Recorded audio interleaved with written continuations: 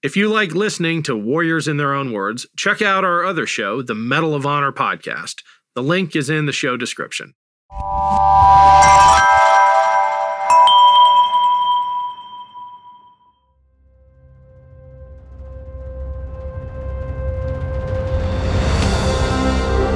I'm Ken Harbaugh, host of Warriors in Their Own Words. In partnership with the Honor Project, we've brought this podcast back at a time when our nation needs these stories more than ever.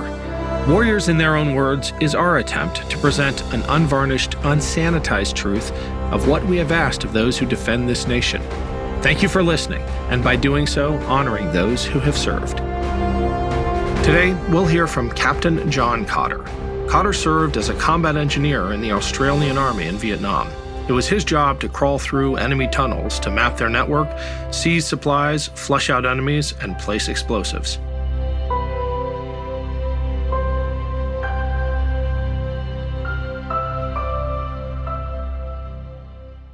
My name's John Cotter, CAPT. I was a sapper in Vietnam. I retired 18 months ago as a captain, Royal Australian Engineers. Well, at that stage, back in 1963, I was working around the north, big wet seasons, got tired of that, so I decided to join the Army. It was a toss-up between that or the mounted police. So the Army won. I choose engineers, yeah. They ensure that the battalion can move by providing roadworks, all that kind of stuff if necessary. They ensure that they can survive, provide water supply, gas warfare. They look after the gas warfare. They take care of any of the mines that come up, lay mines to protect the battalion, take care of enemy mines, booby traps, that kind of stuff. So the battalion can then get on with its primary role of fighting, seizing ground and fighting, yeah. Well, with my background as a farming background, that kind of work was more in line with shooting big guns or running around in tanks, and we're still being infantry, yeah. Support infantry on operations, that was our main part. We also did a little bit of support back in camp, building structures, buildings, toilets, all that kind of stuff, providing water, all that kind of stuff, yeah. We were part of one battalion, Royal Australian Regiment group, which was part of 173rd Airborne Brigade. We were based in Benoit. Well, 173rd also had their own American engineers. We were there specifically to support the Australian battalion on operations. Back in camp, we came under 173rd Airborne Brigade's engineers for tasking, road building, all that kind of stuff. Well, the first challenge we faced was the rain. I mean, it never rained, it just bucketed down. So, of course, you still had to work. If you were digging ditches, doing that kind of stuff, work still had to go on. So you had that. That was a challenge. The terrain, we went from open wooded type terrain into mountains, thick jungle, primary and secondary jungle. Of course, there's a difference in those. Primary jungle's not too bad. That's the Tarzan type stuff. Secondary jungle, of course, is where the primary jungle has been cleared somewhat and all this rubbish and vines and that come back. It's a lot thicker, hard to work through. So we had all that as well. Not helped by our own policy and our own training of that we don't use tracks. So we let the enemy use the tracks, we work off the side. So that was a challenge as well. So you have the terrain, the thickness of the vegetation, the weather. When you get into the monsoon season, then you've got the closeness of it all. Yeah, and for engineers carrying 10 or 15 pound of explosives, that added up to the challenge. When we came off the boat off Sydney, well, that was a bit of a anticlimax, I guess.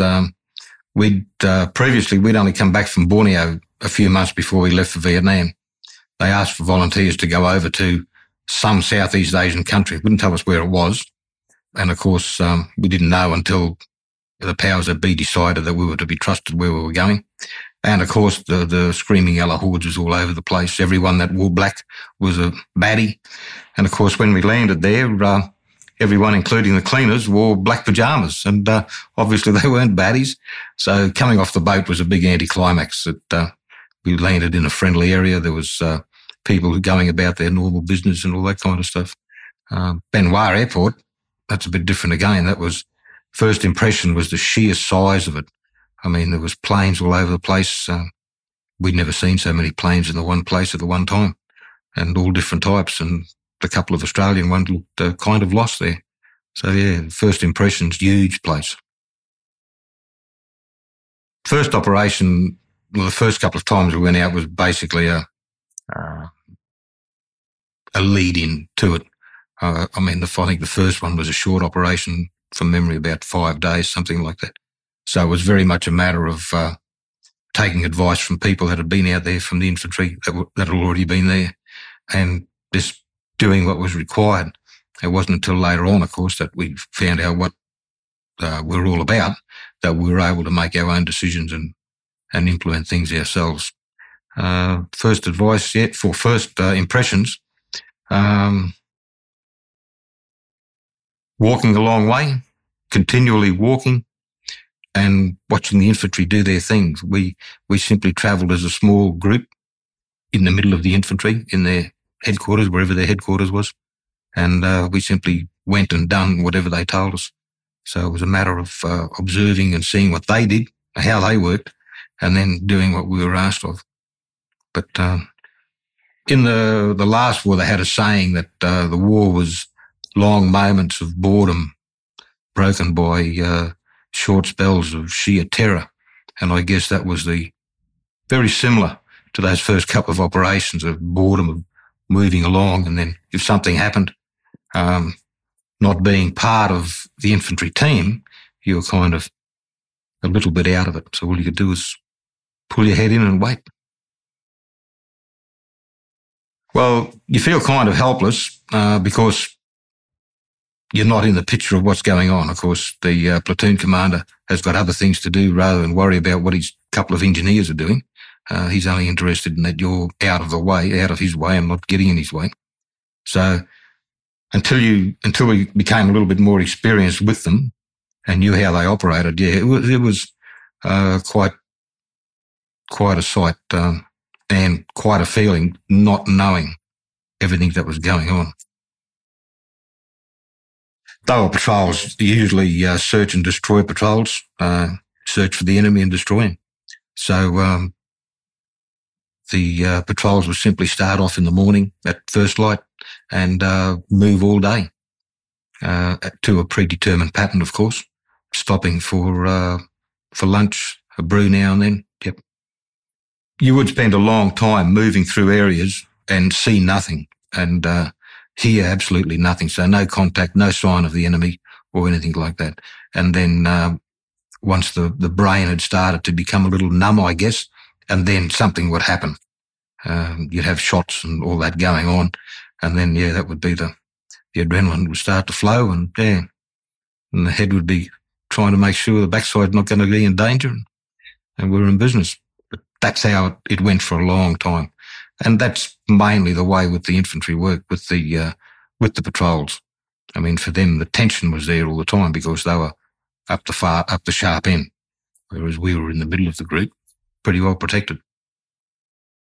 If the booby trap looked particularly dangerous, and we weren't particularly brave that day, we would simply pull it. You would attach a grapnel to it, get back a safe distance behind cover and pull it and detonate it. Other times, we would simply delouse it. So we'd disarm it, put the pins back in, that kind of thing, and then pull the whole thing apart and take it with us. Their usual ones were tripwire activated, so there'd be a wire stretched across a track or a vine or something like that would be stretched across the track, and it would simply be a matter of then following procedures and delousing it. Unless we were actually doing a search, we would not likely to find any. The infantry would find them, usually the lead scout or something like that. The patrol would stop and then we would be called forward to deal with it. The infantry had their pioneers who could also deal with it, but they were back at the battalion headquarters. They weren't out with the patrols. So we'd get called forward, deal with the problem, and then the patrol would carry on. each house in the village had its own little underground bunker for protection, and they quite often had a tunnel leading off that, sometimes just for protection, other times just to get away from that building, so they would exit, say, on the side of a creek or something like that. So those tunnels were our first introduction to it, but they were pretty benign. There was really no danger in them. There may have been people hiding in them or virtually taking shelter. So it was, in those cases, it was more a matter of convincing the local inhabitants to get out of the tunnel and come upstairs where we wanted to talk to them. The other type of tunnels, the dangerous type ones, the ones that fought back a little bit, that was Operation Crimp in Hobo Woods, and that was a large complex of tunnels that ultimately we found to form part of the larger network, which would have formed then part of the Ho Chi Minh Trail, which was the long resupply trail from North Vietnam down into the south. We hadn't seen anything like it. I mean, the tunnels in the villages that was logical. I mean, if you were going to get bombed, you needed somewhere to go to. These people had been at war for a lot of years. And of course, self-protection was their prime aim. These things were a little bit different. They were used for communication purposes, so they could move people and stores and equipment up and down the line, used to hide their people, and also used as a means of moving from one fighting point to another, which was actually how it was all initiated. So by firing on the forward elements of the infantry. One of them I remember was a little slit in an ant nest, and that was the outward appearance of that particular machine gun post. And one of those engaged the forward enemy, or the forward elements of the battalion. And of course, he then disappeared. So having fired his couple of shots, disappeared. Makes it very hard for those people trying to bring fire to bear, especially when the same gunner then appeared somewhere else and did the same thing. So it was like trying to pin down a little will-o'-the-wisp. So it wasn't until later on that you're actually able to sight where the thing was coming from and actually pinpoint it on the ground that you could do something with it. Then you could bring fire to bear and all that kind of stuff. And of course, then once you opened up one of these things, well, then you had access into it. The first major tunnel was Crimp. After it all finished, the infantry action had finished and they went into all-round protection. So they completely surrounded this particular piece of real estate. Our job then was to go in and find out what it was all about. A couple of the opening slits were blown to make it bigger to go in.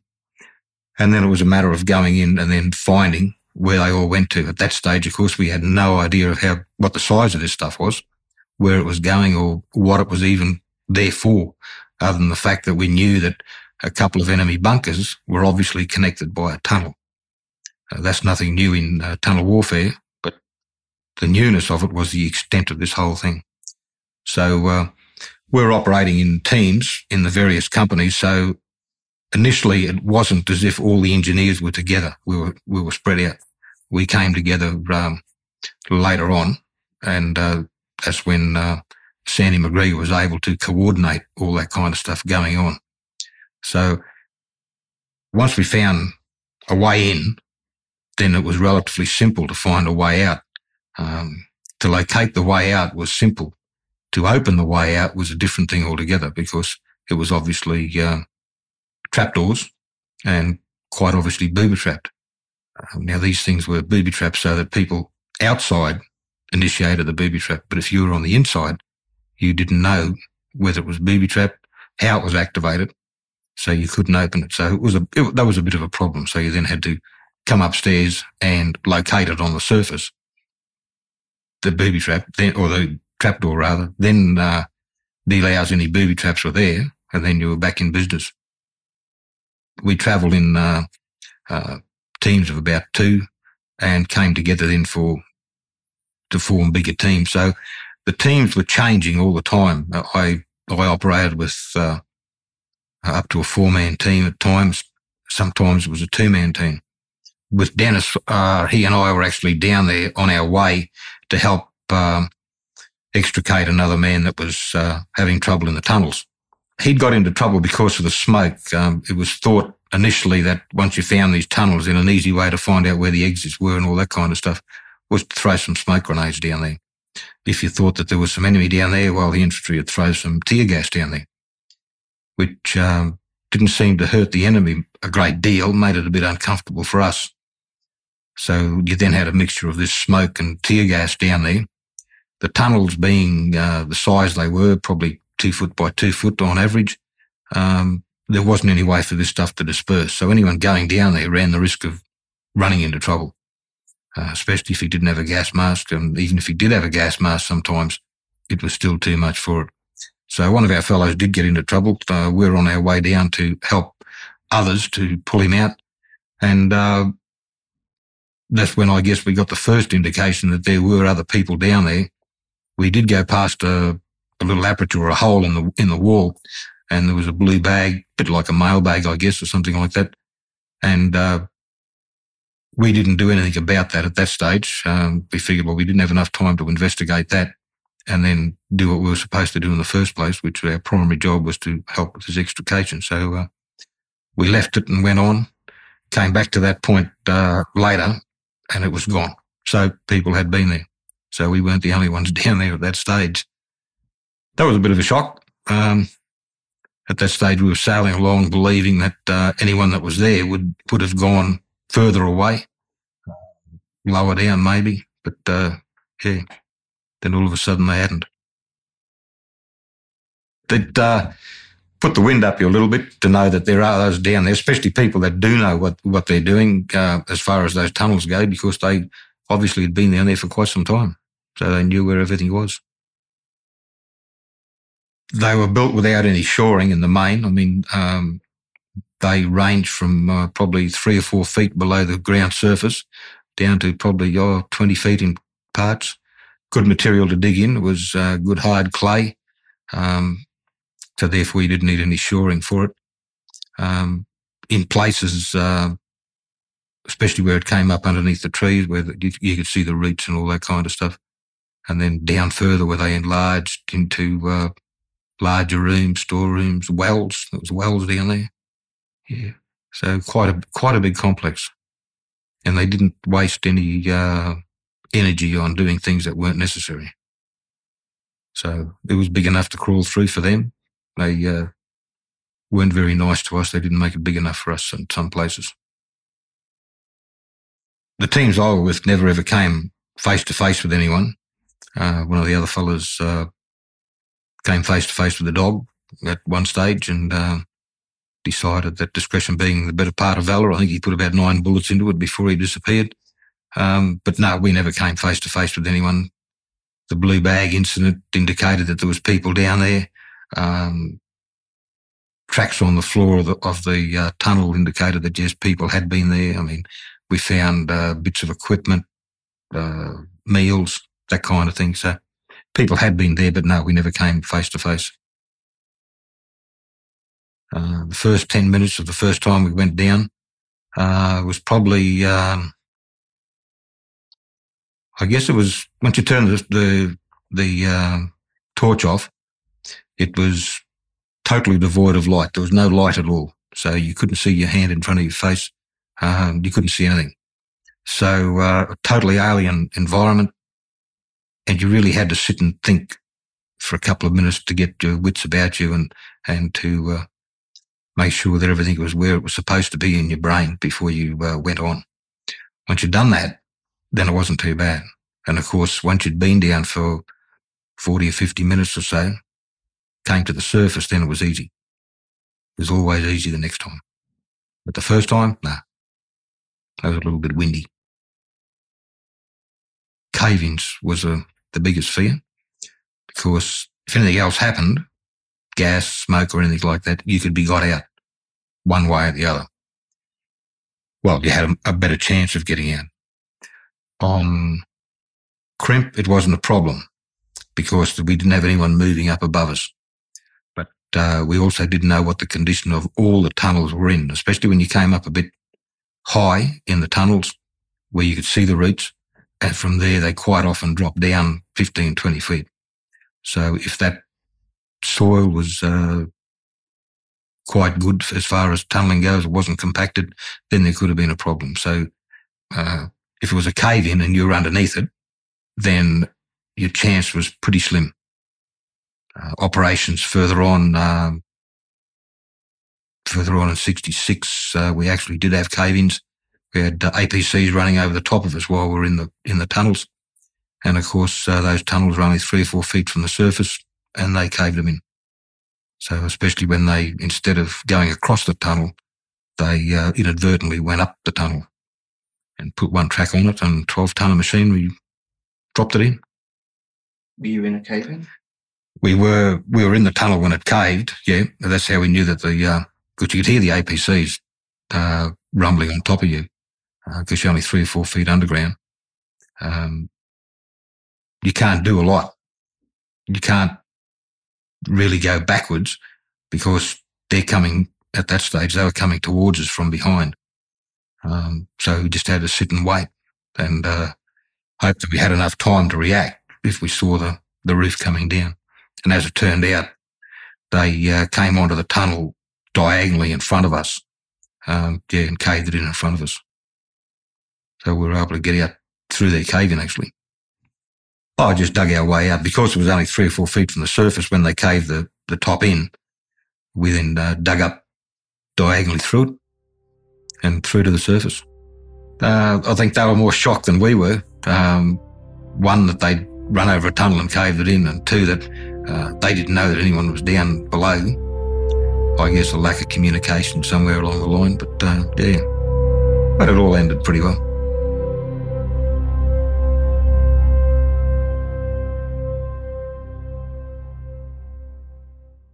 Hello, this is Gary Chahot welcoming you to check out the French History Podcast. Our main show covers the history of France from the first humans until present.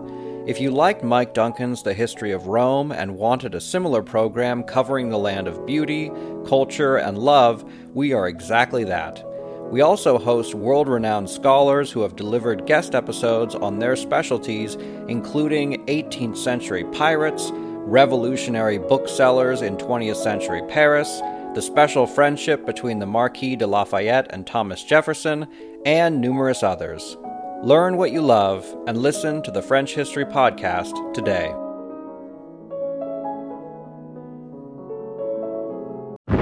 The Battle of Waterloo was one of the most famous turning points in world history. But what happened next? My name's David Montgomery, and I'm the host of The Siècle, a history podcast that tackles exactly that. Join me as I cover France's overlooked century in between Napoleon and World War I. The Siècle, spelled S-I-E-C-L-E, is part of the Evergreen Podcast Network and can be found wherever you get podcasts.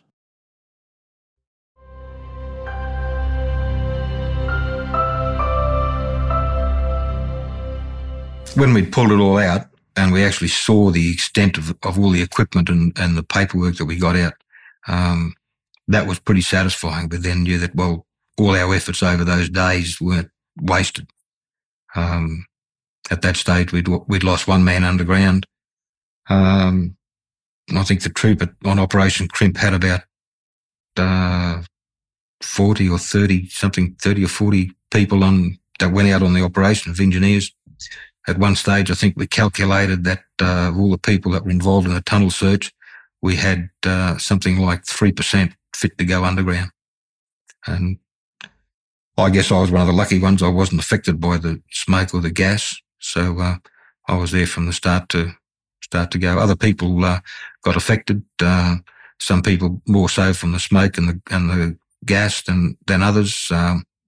Some became claustrophobic, which was understandable. I mean, these things are so small that 2 foot by 2 foot trapdoors even smaller than that. Yep. And so they suffered quite a bit, claustrophobic fellas. Do you see men crack and just turn and say, there's no way? Well, it wasn't so much, it wasn't dramatic or anything like that. There was no, throw down the gas mask and settle soldier no more. It was more or less that, they went and had a quiet word with the boss, and they were simply taken off the searching parties and put on something else. It wasn't a case of volunteering. It was a case of that was the job. I mean, we're engineers over there to support the battalion to do a job. Tunnels came up. It was a job that had to be done. I mean, there was no volunteering. Everyone understood that was a job. You went down below and got on with it. The first couple of times underground was a matter of teaching yourself. There was no books or anything written on this, and it was a matter of applying some common sense and sappernuity to the situation in hand, and then getting on with it. The first thing, of course, is to find out where it goes, what it is. I mean, if it's a small tunnel that's used for a hide or protection, well then you may not do anything with it unless the infantry commander on the spot wants it destroyed, and then we would simply blow it up with explosives. If it's a bigger one and it contains stores, equipment, all that kind of stuff, well then we would bring it out. So basically, it's a matter of going down, finding what's there, and bringing it up. You needed to find out where the tunnels were going once it became extensive, because with the infantry on top, I guess in a rough all-round defence, you needed to know where you were going to be when you came to the surface. If you were inside the circle, that wasn't too bad. Then you would probably have someone, as the trapdoor opened, you would probably have someone up top with a rifle pointing at you. If you came up outside the circle and you started to open a trapdoor, well, then you wouldn't have a chance of seeing anyone pointing a rifle at you, because they would start shooting as soon as that trapdoor, or as soon as the head appeared through the trapdoor. One of the things that we used to make sure of, that we had our bush hats, the green hat. Now, through the brim of the hat was a coloured piece of ribbon. I think it was white for one of the battalions, yellow for another one. Of course, you made sure you had that on your nut when you came up through the hole, so that then the gunner wouldn't shoot it off, hopefully. So you needed to know where that was, and to be able to do that, we developed a series of plotting underground based on compass bearings of each leg and how far that little leg went. So these legs very seldom went more than a couple of metres, 6 foot. So it was pretty easy to estimate how far each leg was. And then, of course, with these plotted and either written down in the tunnel or sent up via telephone, it was then easy on the surface to plot where the thing was. And then, of course, you had the advantage then, if anyone did get stuck, of knowing where you could dig, the best place to dig. And also when it came time to blow it up, from the infantry's point of view, they dearly loved to know where the explosives were underground, so they could be far enough back when we blew the thing. Charges that were used were all big. Military demolitions is like that. You make sure that the job's done properly the first time. So the charges were big. There was CS powder involved that we put next to the charges, so the concussion of the charge would force the powder along the tunnel and deny that tunnel to the enemy, because all this powder would be all over the earth. And of course, we would then just initiate it, blow it, and go back and check the results. I mean, you could never ever destroy the tunnel completely unless you devoted a lot of time and explosives to doing it. The idea was to deny the enemy the tunnel for a length of time. And the CS powder would do that, but it deny it up to a few months. Well, the first reaction was that when it went off was one, that you'd done the job properly. Infantry commanders don't like engineers that set charges and then nothing happens, because then you have to wait for about 30 minutes or so before you can go back in to take care of it. And in that time, of course, the infantry are sitting around twiddling their thumbs, and they don't like it at all. Of course, you can't leave the explosives there, because then the enemy may find them, or in fact they would find them, and they would use them. So they'd take them away and use them. So so that was the first reaction, that it had gone off, and so you'd done your thing, you'd done that part of the job right. And then, of course, when you went back and had a look at the job, the next reaction was that if the job was right, well, then you were happy, because all your calculations were right. Because the engineers doing the job had to do their own calculations. I mean, Sandy McGregor or no one else did any calculations for you. You did them yourself. So if you fouled up, well, then you wore it. And if you fouled up, the first one that you wore it from was the infantry commander, because he wouldn't be happy. Any ones that I laid were done properly, and they went off. Hard to say whether it saved lives. I mean, it's very hard to say in warfare whether what you do saves lives unless you can see the end result of it and get a handle on what happened after that. Whether it aided the war effort, no doubt, from the amount of documentary material, stocks and all that kind of stuff, weapons that came out of it would have been a blow to the enemy at that stage. So I think, from my point of view, I think it was more that it was aiding the war effort or aiding our war effort more than saving lives. We didn't know what the Americans were doing really, especially up further north, what their engineers were doing. We had an idea that there hadn't been a lot of work done on tunnels because we hadn't had any intelligence back on it as far as, what to look for and all that kind of stuff. But there was no feeling of we're the first and all that kind of stuff. No, it was more a case of getting on with the job and doing what we had trained to. It's a sore point.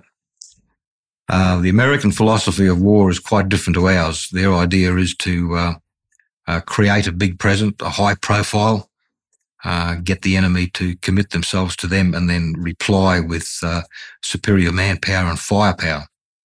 Our philosophy has always been that, no, we don't do that. We prefer to take the enemy on at their own game. So we prefer to find him before he finds us and see him before he sees us. And that was the biggest difference. A lot of operating differences. The Americans had a quaint little thing of clearing their front by fire. So time come dusk, and they settled down for the night to clear the front to make sure there were no baddies out the front. Everyone simply fired their weapon in the general direction of the baddies, whereas the Australian forces never ever did that. You never fired unless you had something to fire at. And we actually cleared it by sending people out to patrol around the perimeter and clear any enemy from there that way. So there were operational things like that were different. The manner of the Americans moving through the terrain was different. We didn't like it. They, to our eyes, they lacked self-discipline. They lacked discipline on moving, all that kind of stuff. Actually, if we were operating with the Americans, we felt that the way that they moved through the bush, the way they conducted themselves did compromise us, and we weren't happy with it at all. We preferred to be well away from them. Unless, of course, there was lots of baddies out there, then we preferred to be a little bit closer because they had all the big firepower. And, we weren't averse to that at all. But moving through the scrub, no, we preferred to be on our own. Yep. The best memory? The farewell parade.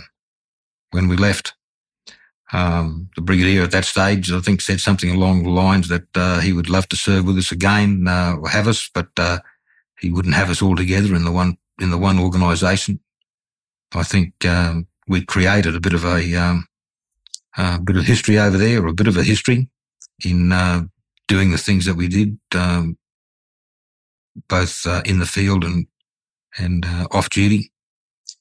We figured that we'd probably earned our trip home, and we figured that some people mustn't have liked us too much. Our going away present from over there after the parade was we went down to Vung Tau, where we got rid of our weapons and handed in all our bits and pieces and all that kind of stuff and picked up new uniforms.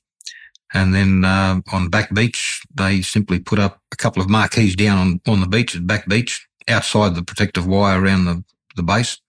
Put a 44-gallon drum at each end, half filled it with ice, and that was our home for, I think, a couple of days or 2 or 3 days before we left the country. We more or less floated in and out of there as required. I think everyone got into a suitable amount of trouble, and imbibed a suitable amount of alcoholic type stuff, before we went home. We weren't on the best of terms with the people down at Vung Tau at the logistics base. And I think that went back to when we first went to Vung Tau from Benoit, and they kind of saw us as a bit of a soft touch. Being a superior organisation, they simply decided they'd confiscate things from us as they wanted it. Lighting plants, showers, hot water showers, that kind of stuff. Yeah. And they just moved us around the various bits of terrain as they decided they wanted that particular bit of terrain. So there wasn't any love lost between us.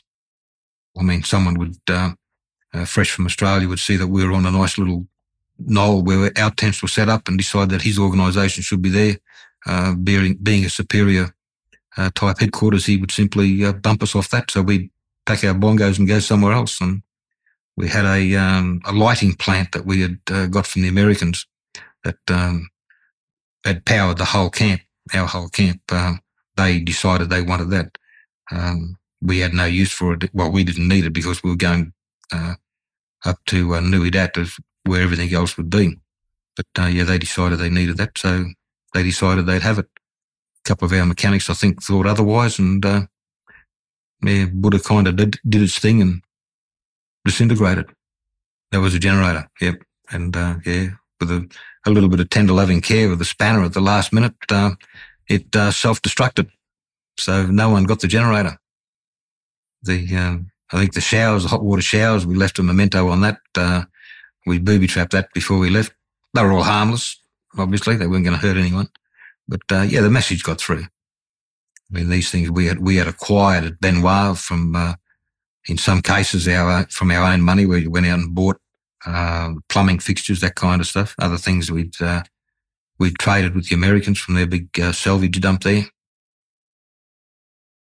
Whether it was a war that we should have been in or should not have been in, I left that for the politicians to decide. As a professional soldier, my thought was, that's where the army is going. That's where I've been sent, and that's the job that I'll do. I think all of the people were of the same, or all of the troop were of the same opinion. There may have been the odd one that didn't want to go or reckon they shouldn't have been there. But bearing in mind, this was a troop that was made up of all volunteers. It was a troop that was made up all regular army. There was no national servicemen in it. So we wanted to be there. Quite a lot of us had been over in Borneo before that, New Guinea. So overseas service wasn't something new. We thought we'd done a good job. What the problem was when we came back, the reaction of the people, that was what we weren't prepared for. Spurred on, I guess, by the actions of the politicians. Parade, the 1 Battalion's parade through Sydney, that was different. I think the woman with the red paint, the tin of red paint, I think she was lucky that she never ended up in the ranks. I think if she ended up in the ranks, she wouldn't have got out again. So those kind of actions didn't go down well with the soldiers, no. And later on, of course, the actions of people like Bob Hawke went down even less well.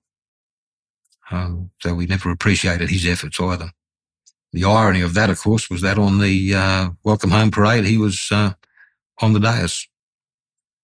And I think that was also not well received by a lot of soldiers. Yeah, so we weren't very enamoured of a lot of our leaders, our political leaders, at that stage, and especially our would-be political leaders, the people in opposition.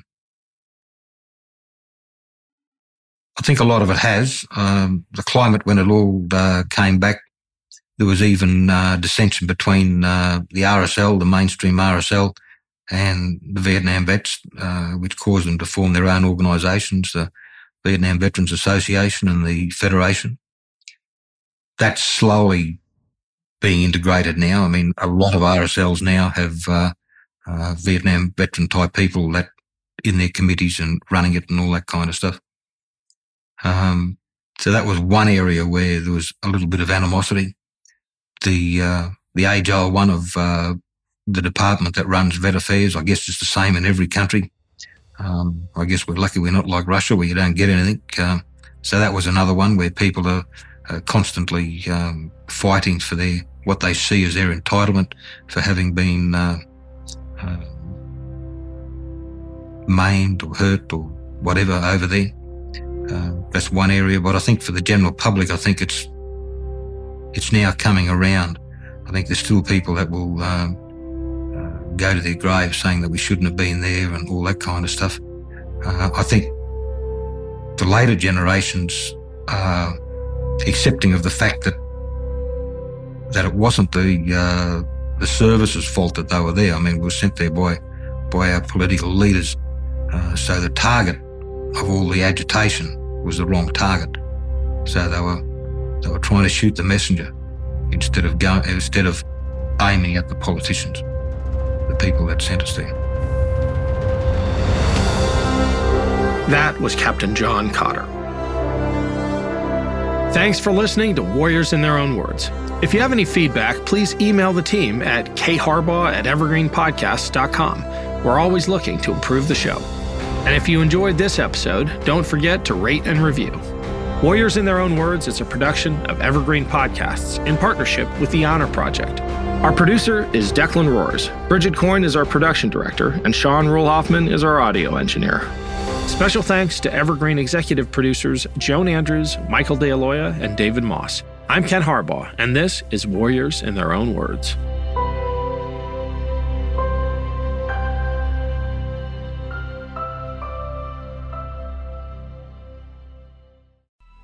Coming up on 5 Minute News, I'm Anthony Davis.